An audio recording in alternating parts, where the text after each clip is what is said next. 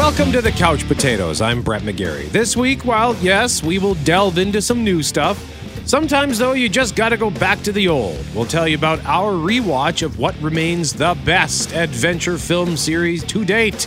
Plus, I'm Jeff Braun. I'll review Thor, Love and Thunder, the Space Vikings' latest adventure, and we'll take a look at the Emmy nominations. Plus, Better Call Saul returned this week to begin its stretch run into its series finale, and whoa, what a start. but first, Thor is back with Love and Thunder. There's a maniac who seeks to end us all. We must do something. I'm putting together the greatest team ever. Korg. He's my best friend. Yes. Valkyrie. We get to fight again. The Guardians. Give me those. And Jane, the old ex-girlfriend. Jodie Foster. Jane Foster. You are not like the other gods of kill. Thor, Love and Thunder. Rated PG-13. Tickets on sale now. Thor is back for his fourth solo adventure in the Marvel Cinematic Universe, although none of these adventures are really solo adventures at this point. All the movies with returning characters tend to have a few tag-alongs, at least for part of it. So no spoiler to say that Guardians of the Galaxy are in this movie for a little bit. That's in the trailers.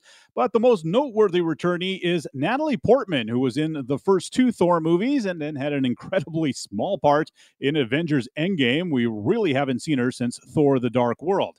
She's back, and there's a lot to catch up on. The movie uses the device of Korg, Thor's alien friend who's made out of rocks and voiced by director Taika Waititi, telling stories to a group of kids, and he offers up these quick recaps with his narration over flashbacks of things we've either seen or new footage of things we haven't seen to catch the audience up on where the characters have been the last little while. And that's probably good news for whomever may be in the audience that hasn't seen a Thor or Avengers movie. I'm sure there must be a few. I suppose if you are going to have an ongoing saga like this, you do have to do these kinds of things to catch people up.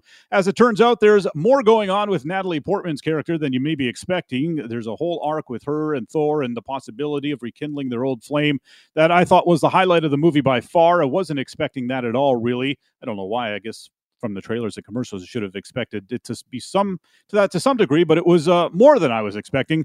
We know from the trailer that she's also somehow become a Thor herself, wielding his hammer Mjolnir and kicking butt. So she and Thor and Korg and Valkyrie, played again by Tessa Thompson, have to fight the new baddie in this one, Gore the God Butcher, played by Christian Bale. And the movie opens with his origin story. It's simple, effective, to the point as far as introducing a new bad guy and getting to why he is the way that he is. This was the best way to do it. And Christian Bale, as you would expect, is just excellent at playing a bad guy. The whole movie is actually pretty good at setting up the stakes and the motivations and just getting to the point. The movie comes in under 2 hours. It's probably only an hour 45 if you take out the lengthy credits and the post-credit scenes. And, that's rare for a movie these days. It was very welcome. I don't know if I'm brainwashed or something, but I did think that there were probably a few scenes they could have added to explain some of the details along the way. But for years, I've complained that modern movies are too bloated and explain things that don't need explaining. So now a movie finally does what I want. And I'm like, hey, why didn't they show how this and that happened? That's brutal on my part. But it did feel a little messy story-wise at times, I will say. On the other hand, if you like the humor of Thor Ragnarok, that's back big time here. In fact, I think it's quite a bit sillier and goofier at times than Ragnarok was. And you might even, get a little whiplash from this movie, shifting from the pure comedy to a much darker tone when Gore is around killing people. I like the laughs, and somehow Russell Crowe, who shows up here playing Zeus, he might be the funniest guy in the movie. He has a small part, and there are a lot of his isn't a cameo. It's a small part, but there are a lot of cameos as well. Some are, people that showed up in other Thor movies. I don't want to spoil any of that. Some are just faces it was nice to see again, and some are, pure comedy, and they just kill it. I don't think there's anything as exciting for audiences as what the latest Spider-Man and the Doctor Strange movies gave us as far as fan service goes. And if both of those movies, didn't do much in the way of advancing the overall MCU story, this one does even less somehow. If you've never seen this, if you never do see this movie, it won't hamper your ability to follow along with whatever they may be building to in the MCU. And that still doesn't really appear to be anything. Again, I don't know if that's a good thing or a bad thing. Certainly we've been conditioned for it, though, because, Iron Man 1 was its own thing. But after that, we got word that they were working towards an Avengers movie.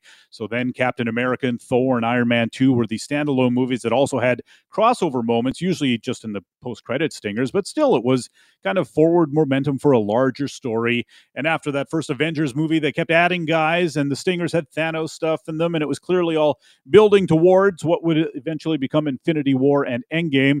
And since then, there's been 6 movies and 6 TV series, and they haven't really produced any sort of a through line as far as I can tell. Just seems odd. They've hinted at a Young Avengers thing with a lot of the new younger characters, especially in the TV series. And I know immediately trying to top Endgame would be just ridiculous, but it sometimes feels, more ridiculous to be this deep into Phase 4 and just have it all kind of feel so shapeless still. I just think it's weird because I keep going into these movies thinking, okay, something major that'll jolt the overall story will happen today, and then come out thinking, well, that was a fun adventure, but I have no idea where this MCU is headed. Not really a complaint, just a different MCU than what we had, especially from, say, Captain America Civil War through Endgame. Although I will say in the finale of Miss Marvel this week, there was one line that might hint at something big coming down the pike in the MCU, so we'll have to see. That might be what it's all about. Who knows? As for Love and Thunder, it is a fun romp, and it's, just great to see the God of Thunder lighting it up once again. A lot of fun. 3.5 couch cushions out of 5 for Thor, Brett. All right, I got to try to see that this weekend, and I completely forgot about Ms. Marvel. I think I have only watched the first episode, so I guess I've got 5 of those to watch. Was Ms. Marvel worth it? It was worth it. I really enjoyed that show. I think part of the enjoyment for is just like the perspective you have going in, because she's an unknown character to us, played by an unknown actress to us. All the other MCU movies on Disney Plus have either been big returning characters like Hawkeye or whatever, and Loki, and of course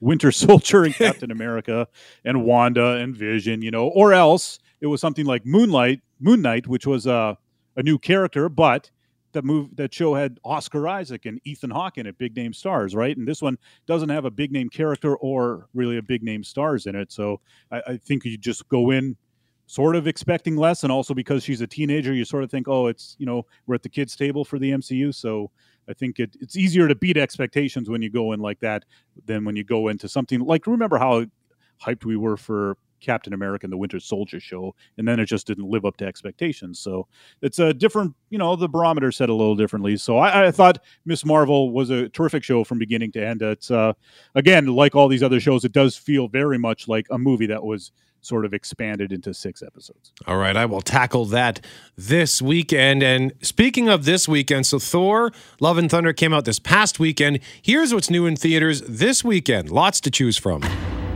New in theaters this week, we'll start with a cartoon called Paws of Fury, The Legend of Hank. Why do you want to be a samurai? I lived in a bad part of town full of bad dogs. Everybody always picked on me. I thought if I could be a samurai, it would change everything. Hank is a dog in a town full of cats. There's a bad guy who wants to wipe the town out, so they need a hero. Hank seeks to become a samurai and asks for help from a legendary trainer voiced by Samuel L. Jackson. What the mother, father, cocker spaniel's going on here? Next up, Mrs. Harris Goes to Paris. There's no better time I'll find every penny scrubbing through it. What's he going to do? to follow your dreams. I'm going to buy a dress from Paris. Based on the best-selling novel from 1958 about a British housekeeper whose dream is to own a Christian Dior dress. So she takes the plunge and goes on an adventure in Paris. Looks the master himself, Monsieur Dior. He looks like my milkman. Next up, Where the Crawdads Sing, adapted from a best-selling novel. In fact, one of the best-selling books of all time. It came out in 2018 and has sold 12 million copies. It's a murder mystery set in the marshlands of North Carolina. They call me the Marsh Girl, the one who grew up in the wild. You're buying lonesome out there. The record-breaking global phenomenon arrives in theaters. He's not good enough for you. You're the one who left me. Every creature does what it must to survive. And finally, this movie looks adorable. Marcel the Shell with Shoes On, about a 1-inch tall shell who lives with his grandmother Connie and decides to head out to try to find his family of shells. Do you think they could be out there? Marcello, Let's forget about being afraid. Just take the adventure. So lots to pick from this weekend, and in a moment we are going to sniff through the Emmy nominations which came out this week. You are listening to The Couch Potatoes. Welcome back to the Couch Potatoes. I'm Jeff, he's Brett, and it's time to talk about the Emmys. The nominations came out this week. Here's a look at the top comedy and top drama list. On the drama side, it's all about Succession. This life is not for everyone. The HBO series about power and family and backstabbing led all shows with 25 nominations, including top drama, where it's up against Better Call Saul, Euphoria, Ozark, Stranger Things, and first-time nominees Severance, Yellow Jackets, and Squid Game. On the comedy side, howdy y'all. Ted Lasso leads all nominees, up for Best Comedy against Barry, Hacks, The Marvelous Mrs. Maisel, Curb Your Enthusiasm, and newcomers Abbott Elementary, Only Murders in the Building, and What We Do in the Shadows. Jason Nathanson, ABC News, Hollywood. Wow, I've actually seen just over half of all those nominated shows. That hasn't happened in a while. I remember a couple of years ago that I hadn't seen any of the comedy nominations and maybe one of the dramas. On the comedy side, I think it's safe to assume Ted Lasso will be the big winner. It won last time. Lots of good competition there, though, and I wouldn't have a problem with most of those shows winning, especially my beloved Only Murders in the Building. On the drama side, I think it's safe to assume Succession is the winner, although I think that's less safe than Ted Lasso.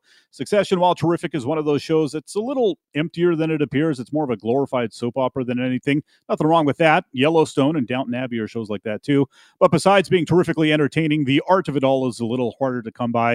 And that's why I sort of think this might finally be Better Call Saul's year. It's never won anything, and it's the final season, so it might just be due. And you only have to look into the acting categories to see a little momentum for Saul, because Rhea Seehorn, who plays Kim Wexler, finally got a nomination, her first ever, which is crazy. She should have a shelf full of Emmys at this point, I would say. Now, of course, it was Ozark's final season as well, so maybe that'll play into it. But I think the Better Call Saul buzz has hit new heights this year, so that would be my pick. Nice to see the Squid Game in there as well, and all I ever hear is good things about that show Severance. I'd like to check that one out. Snub-wise, there was nothing for This Is Us this time, even though that too had its final season, and Blackish was left out of the comedies. That's been nominated most, if not all, of its other seasons. So those are some of the highlights in the show categories. Brett, what do you think about them so far? So far, I need to... Well, it's reminding me of shows that I have either been meaning to watch or shows that I need to get on with. I never did finish. I think I watched 1 or 2 episodes of Curb Your Enthusiasm, so those are all just sitting on my PVR. I have been meaning to watch Only Murders in the Building since you started raving about it last year, and now they're into their second season, so I got to get caught up on that before that gets away from me. And I've been meaning to watch What We Do in the Shadows, because that's also a show that you love to watch. Never heard of Abbott Elementary, if I'm being honest with you. And Barry, there's another show that I meant to watch this year. And then when I look at the drama category, I have seen more of those than I have not. I haven't seen Euphoria. My dad loves that show. He says it's really dark and sad, but it's very good. Severance, one of our colleagues recommended it very highly. That looks pretty cool, and I would like to watch it. And Yellow Jackets, I've heard nothing but outstanding things about that show. So, boy, oh boy, that drama series, I think that's a real hot potato, because you can make an argument, I think, for just about every one of these. And of course, the global smash success of Squid Game is impossible to ignore. I don't think I've ever seen a show grip sort of the collective consciousness as quickly and as ferociously as Squid Game did. So, yeah, that's going to be a fun one to watch, because they're all either very good shows, or I've heard they're very good shows. So curious about that. And then as far as the limited series goes, so I see there's one called Dope Sick. That's a Hulu show, but you can watch that one on Disney Plus in Canada. That's about sort of the rise of the opioid crisis, I believe. There's something called The Dropout on Hulu. Inventing Anna on Netflix. That stars Julie Garner from Ozark. Yeah, she plays Ruth in Ozark. And this one, it's apparently very good. Pam and Tommy, we both loved that show. That can be seen on Disney Plus. And The White Lotus, that's an HBO show that you can watch on Crave. I watched 2 or 3 episodes of that. It came highly recommended by a couple of people. I just couldn't get into it. I felt like there was something there, but it wasn't grabbing me. And I feel like for a limited series, you really got to grab someone's attention right away. So maybe I'm just the wrong target audience for that, or maybe I just wasn't in the mood. I don't know. There's just so much to watch, and I find that my attention, when I try to settle into something new, I'm distracted by all the other things that I want to watch or all the things that I know that I have to watch, and then I can't decide what to watch, so I end up watching The Matrix or The Avengers again. I don't know. So, any notable snubs for you? I'm just looking at a list of snubs here, snubs and surprises. I was happy to see, as you pointed out, Rhea Seehorn got nominated for Better Call Saul finally. But any snubs for you? No, just the ones I mentioned already. That it was weird that This Is Us and Blackish didn't get nominated for anything because they almost always do. But I mean, the Rhea Seehorn thing, I was getting all, I was bracing myself to get upset about that, but then she actually got nominated, so that was a big surprise because the Emmys have just a terrible track record of snubbing things that really deserve it. Like, for example, The Wire, one of the best shows of all time, that never won an Emmy. It only ever got nominated, I think, for one Emmy Award in its entire run. Jason Alexander as George Costanza, one of the top 5 all-time great TV characters, never won one. He got nominated a bunch, and to be fair, he did lose like 3 times in a row to Michael Richards, who played Kramer on the same show, but he also lost to Niles on Frasier a couple of times, David Hyde Pierce. So that's a bit harder.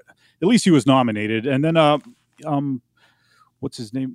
Steve Carell, who played Michael Scott on The Office. He never won an Emmy for that either, and that's insane. He should definitely have. He should have a bunch of Emmys. So, so the Emmys historically are, miss the boat a lot of the time. So it's hard to get too upset when stuff doesn't get nominated because they have a just long track record of not nominating stuff. But hey, we got a bunch of them right this time. So hopefully we see some good winners in September when the show comes on. All right, looking forward to that. And in a moment, we are going to tell you about something that turned out to be a really exciting week for me, and it had to do with something that was from my childhood, at least to start. You are listening to The Couch Potatoes.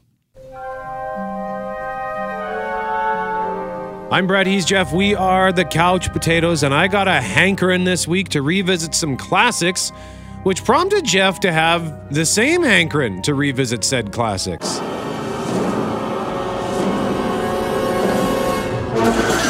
If adventure has a name, it must be Indiana Jones.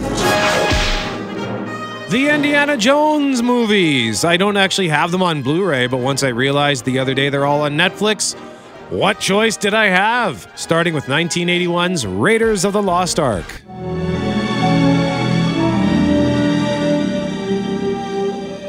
For nearly 3,000 years, man has searched for the lost Ark of the Covenant. The Bible speaks of the Ark leveling mountains and laying waste to entire regions. Not something to be taken lightly. No one knows its secrets. Jones, do you realize what the Ark is? It's a transmitter. It's a radio for speaking to God. An army which carries the Ark before it is invincible. Still a perfect adventure film. Jeff, what did you think? You rewatched this one too. Oh, I did, and you're right. It is a perfect adventure film, and I got all caught up in it all over again when I watched it on Sunday. You texted me that you were going to watch, and I was like, that is a good idea. I was trying to think of something to watch, and I was like, oh, Brett just decided for me, and I popped it in, and it just starts, and you're just gone, and it's just awesome. The chase near the end where he's like goes under the truck and then climbs up the back of it and then goes back and then throws the other guy under the truck. That is my favorite part. I think, well, not in any of these movies. It's my second favorite part, I think, in the whole trilogy. I love that every time. Yeah, this movie is one of those rare movies that I just fall in love with it all over again every single time. I don't know that I can think of any role, any character that's been more perfectly cast than Harrison Ford as Indiana Jones. And one of the things that's so remarkable about him is the chemistry that he has with everyone on screen. In this particular film, his primary foil was Marion, and they were wonderful together. And then when we look at the next movie, because I went on to watch from 1984, Indiana Jones and the Temple of Doom. Valima!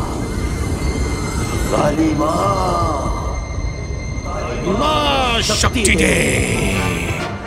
I think I enjoyed Temple of Doom as much as I ever have. And Harrison Ford, Indiana Jones, and Willie, played by Kate Capshaw, they too had electric chemistry on screen. What's your take? I know you didn't rewatch this one this week, but what do you think of the Temple of Doom? Temple of Doom, I like the Temple of Doom. It scared me quite a bit as a kid when he rips that guy's heart out or whatever. That freaked me out. All the stuff at the dinner at the beginning of the movie is just so gross. It's definitely the grossest, I think, of all these movies. But I do got to say, where I mentioned the car chase in Raiders of the Lost Ark, the mining cart chase in Temple of Doom is my favorite thing in any Indiana Jones movie by far. I love that so much. Every time I go to like an amusement park, I was like, why isn't there like a roller coaster based on that Temple of Doom mining cart chase? That would be awesome. And you think that thing's just built for a roller coaster to be at the Universal Studios or Disneyland or wherever it would. I guess it was a Paramount movie, so wherever they might do business with theme parks, they should have that. And then the rope bridge thing is just awesome. So there's lots of good stuff in the Temple of Doom. It's obviously not the favorite. I think it comes sort of in third place for most people's rankings of these movies. Yeah, I still love this movie. I loved it when I was a kid. I recognize that these movies, the original three movies, still had visual effects in them, like the end scene of Raiders of the Lost Ark when they crack open the Ark of the Covenant. Clearly, there's visual effects. And this one, too, has some visual effects and special effects, like that whole mining car thing. There were a lot of miniatures involved in that. But that was quite the achievement when that first hit the screen. That was just mind-blowing. And it's still fun to watch. Like, I would love to watch these movies again for the first time ever to see how I would view them. Like, is much of my enthusiasm just rooted in sentimentality, or are they just that good? And I think the answer is maybe a little bit of both, but it's so hard to argue with just how good these movies are, the storytelling and the characters, the supporting actors. Should also point out as well, I read a quote this week from George Lucas saying he was, at the time, going through a divorce when they made this movie, and Steven Spielberg, so George Lucas is the producer, Steven Spielberg the director, he was going through a breakup. So maybe that's why the movie turned out a little darker than they planned, because they were both miserable, I guess. But Spielberg went on to marry Kate Capshaw, and they are still together. So that's pretty cool. Next up from 1989, Indiana Jones and the Last Crusade. You call this archaeology? The quest for the Grail is not archaeology. It's a race against evil. Germany has declared war on the Jones boys. Those people are trying to kill us. I know, Dad! It's a new experience for me. Happens to me all the time. Sean Connery joins the cast as Indy's father in what is maybe not the best movie in the series, but it's easily my favorite. Jeff, what's your take? Yeah, it's my favorite too, and I think it's because I saw it in the movie theaters, and it's the only one I saw like when it first came out in the movie theaters, because it's from 1989. By then I was 13 years old and old enough to go see an Indiana Jones movie, and I rewatched it right after I watched Raiders of the Lost Ark earlier this week, just back to back, and I thought, well, I'll start The Last Crusade. Maybe I'll skip that first opening segment where it's young Indiana Jones played by River Phoenix, because that doesn't really do anything for the story of this movie. It's just a fun, these movies all open with a big action set piece, and that's what they did for this one. But no, as soon as it started, I just kept watching it, because the stuff on the train with the rhinoceros going through the horning up through the bottom of the roof of the car there, and almost catching those guys. All that stuff is so much fun. I was just like, okay, I'll just watch this whole thing. I'll just go for it. And yeah, it's like you said, it's maybe not the best movie in the series, but it is also my favorite.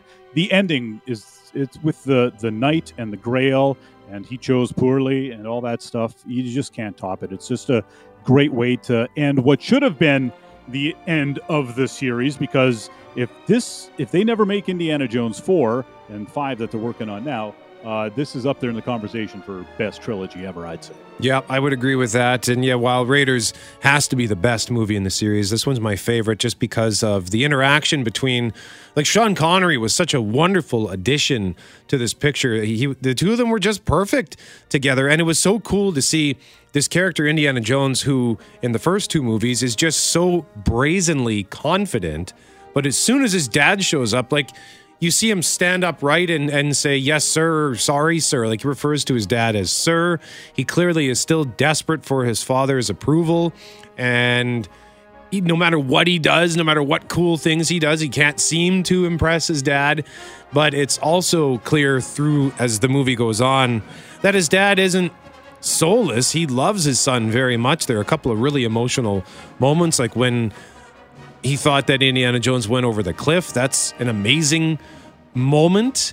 And then near the end, when Indiana Jones is trying to reach the Grail, and Sean Connery, who always calls him Junior, when he says to him, Indiana, let it go. It just, oh man, I love it. I love it so much. So The Last Crusade is amazing. And I wasn't sure if I was going to bother with this one, because I wasn't sure if I could even bring myself to do it. But I did, and you know what? I kind of liked it. Again, from 2008, Indiana Jones and the Kingdom of the Crystal Skull. Legend says that a crystal skull was stolen from a mythical lost city in the Amazon, supposedly built out of solid gold, guarded by the living dead. Whoever returns the skull to the city temple will be given control over its power. I have admitted this before. When this movie came out, I gave it a glowing review because I was just so pumped to see Indiana Jones in a new story and to see him on the big screen. And you even feel that excitement again when this movie first gets going, even though I only watched these movies days apart, a couple of days apart. You know it's been 20 years in between movies, so seeing them introduce him in their usual kind of mysterious, dramatic fashion, seeing him get into sticky situations all over again, it was fun, but not nearly as good as I initially said. Jeff, yeah, when's the last time you watched this movie? I did watch it last year, I believe, maybe the year before, and that was the first time I watched it all the way through since seeing it in the theater. I have it on DVD. I've started it several times and then just like turned it off after 15 or 20 minutes. I was like, no, not into it. And just, but last year I was like, I should watch this all the way through one more time. And yeah, it's not bad. It's not great though. So you could take it or leave it. Like I said, if they would have dropped it after 3, that would have been great. But now this 5th one's coming out. So there's actually possibly a redemption arc coming. Maybe the 5th one will be better than the 4th one. It's not directed by Steven Spielberg, but it is directed by, blanking on his name right now, but he's a good director. He just made Ford versus Ferrari a couple years ago, and he knows what he's doing as a good director. So, I mean, Harrison Ford turned 80 this year, so I don't know how much Indiana Jones will actually see. Do you think they'll just he'll just hand the baton to someone else and that'll be it? Like it'll be Channing Tatum throughout the whole movie? I don't know who's even cast in this thing, but it's hard to believe that Harrison Ford is doing action stuff at this time. Maybe it's just all stuntman stuff. I don't know. Yeah, I don't really know how they're going to handle that. But yeah, the Crystal Skull, it was a good story. It didn't have the same emotional heart. It didn't have the same stakes. Like I never felt like our characters were in danger. And I know that but I didn't hate it as much as I anticipated I would. I actually quite enjoyed it. I didn't even mind Shia LaBeouf when he came around as Mutt Williams. I think there was maybe a little too much of Mutt Williams in this movie, but he wasn't bad. And even the CG overload, like the swinging through the trees with the monkeys, yeah, it's a ridiculous moment, but it didn't look all that bad. Although overall, it's funny that a movie from 2008 looks probably worse than the other 3, like because they do use a bit more CG and a bit more green screen. It looks fake compared to the other 3 because the other 3 relied so heavily on practical effects. So I don't know why they made the decisions they made with this particular movie, but it's not horrible. It just doesn't hold a candle to the original 3. So hopefully they get it right with the 5th one. And up next, we are going to have a quick recap or look at the return of Better Call Saul. And I know Jeff is excited for a show we've already talked about in the past Couple of segments, details in a moment. You are listening to the Couch Potatoes. Welcome back to the Couch Potatoes. I'm Jeff, he's Brett, and one of my favorite comedies is back. Season 4 of the FX vampire comedy, What We Do in the Shadows. Oh, wow. Look at you. That is the baby Colin Robinson, I assume. I can mold this boy into the most interesting adult there has ever been. He really loves musical theater. Would have the dark Lord wrought. This is the big opening of our nightclub. We want the drinks to be very expensive, so then we attract rich humans. Rich humans are basically like veal. Conceptually repulsive, but so buttery on my tongue. My search for a new wife has not been going so great. I am not a creep. I'm just a very ancient warrior who wishes to marry you. Come back! Whoops. Cheers!